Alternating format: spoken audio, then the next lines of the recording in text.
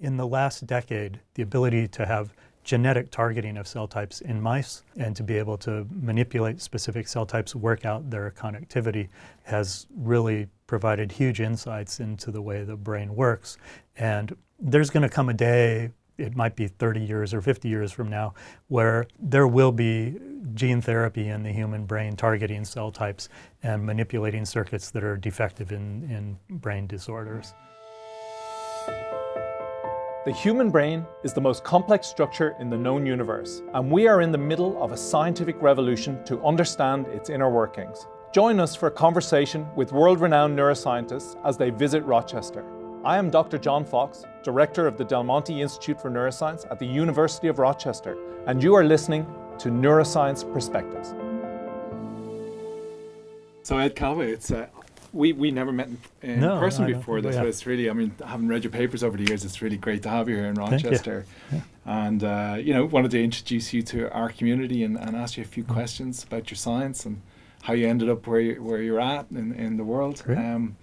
So you're at the Salk Institute, and have you spent your entire career out in the West Coast? Well, my first faculty position for 3 years, I was in Colorado at the Health Sciences Center in Denver, and then moved in 1995 to Salk Institute. So it's been 24 years there now. Excellent. Yeah.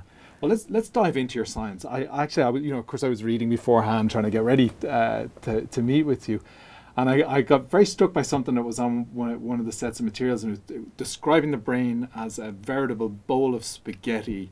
And so a lot of your work has been about untangling the mysteries of the circuitry of the brain and that. And would you like to tell us a little bit about how you think about brain circuitry and this mass of neurons and interconnectivity? Well, there are two levels of different ways you can entangle that. And the one that I think is the most tractable right now and where the field is really moving is cell types, right? Because even though it's a big tangle, if we can, label one of those pieces of spaghetti and follow it, or it's maybe not just a big pile of spaghetti, it's got some penne pasta and rigatoni and different kind of things in it, but without having the ability to target and see that that's all in there and each of those is different. It's pretty clear to us now that cell types matter. Each cell type is connected in a different way, mediates brain function in different ways. And in the last decade, the ability to have genetic targeting of cell types in mice and to be able to manipulate specific cell types, work out their connectivity, has really provided huge insights into the way the brain works. And there's going to come a day, it might be 30 years or 50 years from now, where there will be gene therapy in the human brain targeting cell types and manipulating circuits that are defective in brain disorders. Is it the idea then that there may be disorders that are allied to specific deficits in specific cell types? That's why we need to know. Yeah, and there's evidence for that. So, for example, postmortem tissue from schizophrenic patients, there's a particular cell type called chandelier cells. They make a particular kind of synapse on pyramidal cell axon terminals. Beautiful chandelier-like axons. That's how they got their name from the old days when you've Golgi labeling of neurons. It turns out in schizophrenic patients, they have fewer than normal number of these axon terminals on the pyramidal neurons. So that's just a clue that there might be something wrong there, but there now exist mouse lines that you can target gene expression to just the chandelier cells. And you can inactivate and activate them and see what their role is in the function of a mouse brain. And within a couple of years, there will be ways to target chandelier cells in a monkey brain, which is much closer to a human brain in its function, and where you can study higher level cognitive functions and manipulate them and look at them in that context of something. And so now you're talking about looking at these cells, and of course people I'm sort of looking in a figurative sense. I know, right? So we do look at them. Exactly, and that's, in some ways, that's where your lab has really become famous around that. So there are ways to stain these neurons, but you brought new technologies using a virus, right? A very famous virus to bear in terms of our ability to really paint these pictures. And would you want to talk about that? Yeah, sure. Well, for many years we wanted to have a way of, if all these cell types are mixed together and you want to untangle the connectivity, you'd like to know where are all the cells in the brain that connect to a particular cell type in a particular place, that starts in a particular place in the brain. And back, I guess it's been about 2007 now, about 12 years ago, we first developed this method, working very closely with Ian Wickersham, who was a graduate student in the lab. We modified rabies virus, which has natural abilities to spread very selectively only across connected neurons. But it doesn't have a property where you'd inject it in the brain and it would only infect a cell type. And it doesn't have the property where it would spread one step and stop, so you could unambiguously say, those are the cells connected. It would just keep spreading. And in fact, in animals that are infected, like bats, they'll eventually change their behavior and they'll spread to other bats and they die. But we modified the virus in ways that allowed us to target its infection to specific cell types, and so that it would only spread one synaptic step and label the direct inputs to those cells. Then you can look across the entire brain and look at those. And you can even do functional studies. You have people here in Rochester that are taking advantage of this virus to express optogenetic constructs which allow you to turn those cells that are connected in specific ways on and off to look at their roles in function in the intact brain. So, and yeah. 15 years ago, if somebody had said to you it would be possible to switch on and off cells with light that are transfected with the rabies virus, would you have laughed at them, or did you see it coming?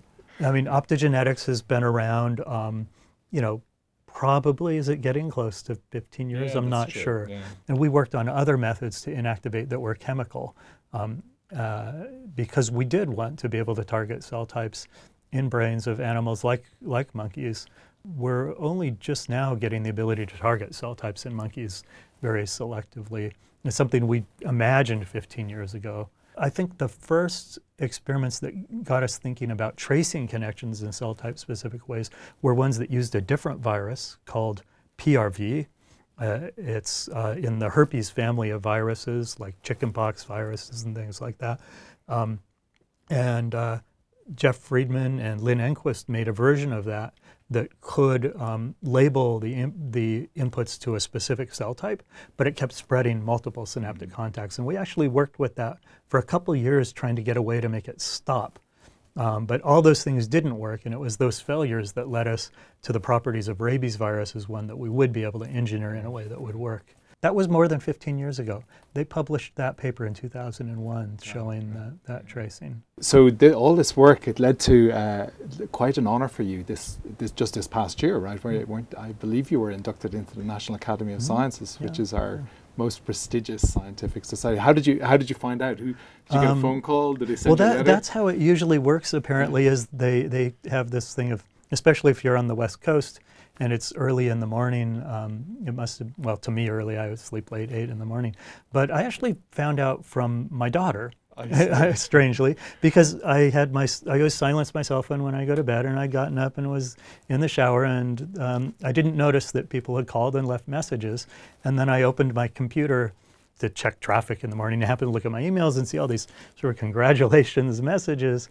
And I was like, oh, what's that for, I wonder? Right. And then next thing I know, my phone's ringing and it's my daughter telling me. So, fantastic. Yeah. So, and then of course I called and talked to the and tell us, how did it feel? Were you surprised? Well, or was because I mean, it's not something I was really on my radar thinking about. And they do have a meeting every year at a certain time. I didn't know this was the time when the meeting was happening and they would be doing this voting. Of course, you have a sense that, you're being nominated because the people nominating you have to ask for materials. They can't tell you they're nominating you, but you can tell from the format of it. Right. It's a nice honor, and really mostly a reflection of all the stuff that people in my lab over the years have done. Here you are, a National Academy member, but let's go back in time and track. How do you end up as a National Academy member? Tell us about the academic trajectory, and when did you figure out you wanted to be a neuroscientist? Was this something when you were 10 years of age, or was it a later? Well, I mean, I've always, even since when I was a kid, fascinated with how things work, and sort of, would take apart mechanical things, like to work on bikes and cars and things like that, and like to build things, which helps a lot with neuroscience because you have to, especially longer ago, build all of your own things, but just really a fascination with how things work. But it wasn't until I was in college. I knew I was interested in biology and was dabbling with the idea of medical school. But during my sophomore year in college is when I first started the first biology lectures. First years you take chemistry, physics, math, and learned about neurons and that they have this electrical activity and action potentials. These beautiful lectures that Corey Goodman gave. He was an assistant professor at Stanford at the time. That's like 30 years ago. And that was when it just hit me. This is what makes me who I am. Everything about me and how I work and think and feel is because of these neurons in the brain and their activity together. How does that work? Right. And what could be more fascinating? So I just started at that time signing up for every neuroscience class I could find and found a lab to work in with Jack McMahon and studied neuromuscular development and got interested in nervous system development. Yeah. Now, I happen to know you and I have something in common. I don't think you know this because I think we both started out life as dumb jocks. Did you end up at university? I hope I wasn't dumb. I mean, Stanford has some academic standards, but I do think they are a little relaxed if you're a fast runner, because I might not have gotten in if I wasn't a fast runner, but that led to all kinds of opportunities. Yeah. So it kind of goes with being a scientist. I mean, distance runners are a bit obsessive, and you have to just run a long time and for what might be a reward that may or may not happen later to win. But I was very competitive, and so it's a sport where hard work pays off, and I think that's true of science too. And I think I learned a lot of lessons through that, and also being an athlete in college, you have to be very efficient with how you use your time, because I mean, you're taking a full course load, and you've got to work out every day, and all your friends are out, laying on the lawn in the sun or playing volleyball or something for fun, and you're out working hard, running, and come back tired and still have to go to the library and study. So I think it taught a lot of self-discipline, and I love just the camaraderie of that. Right. And that's something that the lab also does for you, right? That you have this group of people that you work with every day. That are almost family because of the closeness and the intensity of it, the engagement. And the graduate students and postdocs, they're putting their career in your hands, and you got to, look out for them. So I didn't mention that before, but I came to the United States on a track and field scholarship. Oh, really? Brought the same kind of thing. And I also believe that there's this sort of obsessional aspect to folks in the sciences, and you find out when you dig a little deeply that they've run track and field at a high level, or they've played a musical instrument at a high level, or they're very fine artists as well. And there's a little bit of the musicians are great to work in the lab, because they do the same thing over and over and practice. And exactly, and that's and the delayed gratification, the part where you need to stay applied to something for hours and hours and hours with very little return. But the long-term goal, very good. You have 3 children, and I was fascinated by this, some more from a human interest perspective, because they've grown up in a household where their dad is a very, very prominent scientist. Are any of them following in your footsteps, or are they steering clear of it? One of them is. I mean, mostly they have remained. It's good to be kind of oblivious to exactly everything we're doing. And I mean, you're just their dad. What's the difference as scientists? So I have, with my 3 children, the oldest is a computer science engineering guy, and of course works in the Bay Area and does very well in that. My older daughter is in grad school at Berkeley in immunology, virology, and she was the one who paid the most attention, especially during the early rabies days, and I gave talks at her school about rabies virus stuff, and maybe that influenced her interest in virology and diseases. So she studies childhood malaria in a lab at UC San Francisco and through a graduate program at Berkeley. And then my youngest daughter is applying to law school this year and working in the public defender's office in Oakland. So they're all doing great things, very proud of all of them. Yeah. So what about work-life balance? And all through the years when you're raising children, I think people are often think about scientists and the quantity of hours that have to be put in the lab, and I think it's a reality of the world we live in. And especially in the earlier years, I spent a lot more time in the lab, and I'm very fortunate that my wife was very supportive of that. And I also traveled more than I do now at times, and that's really helpful to have a partner who helps you to manage all that and tolerates it to a certain degree too, because there were times when we did all-night experiments and things. I do think you have to be able to turn it off at times too, and when you're done at the end of the day, to be able to come home. And that was when the kids were younger. One of my favorite things was it was time to go home, give everybody a bath, and read. Yeah. And I would read them books. And what about some advice? So, a young graduate student thinking about life as a scientist today, 2019, going forward, the challenges of it. The young graduate student thinking about having a family in this field and in this business. Do you have any pearls of wisdom? Yeah, I mean, it's nothing that's not common sense. You have to make the choice that works for you. I mean, when I was in grad school, I was very focused. I probably was in the lab 12 to 16 hours a day and didn't really have a lot of balance, but didn't have any kids yet either. And so I consciously, my wife and I discussed that we should wait till I'm a postdoc to have our first kid. But then our first kid, our son, was born while I was a postdoc, and that worked out just fine. Everything's hard. No matter where you do it, there's no easy time. And but if you believe in what you're doing and you like it, it's difficult, but it's not hard in the sense that you're enjoying what you're doing. Right. Yeah. Is there a difference for youngsters these days? When maybe you and I were coming up through the system, you became an expert in a very specific domain, and today you really have to start to work across disciplines. It's harder for sure. And in neuroscience now in particular, because what you could possibly do with the range of tools that has emerged, the expectation for a high-profile paper is that it's going to have a little bit of everything.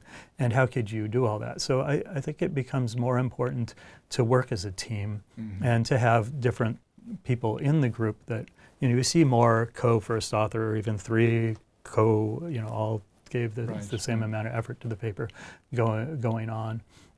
But it's also good to learn from the other people that you're working with, because eventually you do need to go start your own lab, and it's good to have learned multiple skills and bring that and to be able to train the people that are coming in. Well, can I lean on that? Eventually you have to go start your own lab.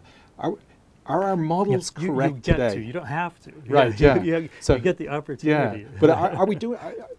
So would it be fair? I mean, you can push back on this. Would it be fair to say that the way we do business today, with a new investigator gets a job in a lab at a university, opens up their lab and starts, it hasn't changed much over the last 40 or 50 years. We still operate under the same basic model.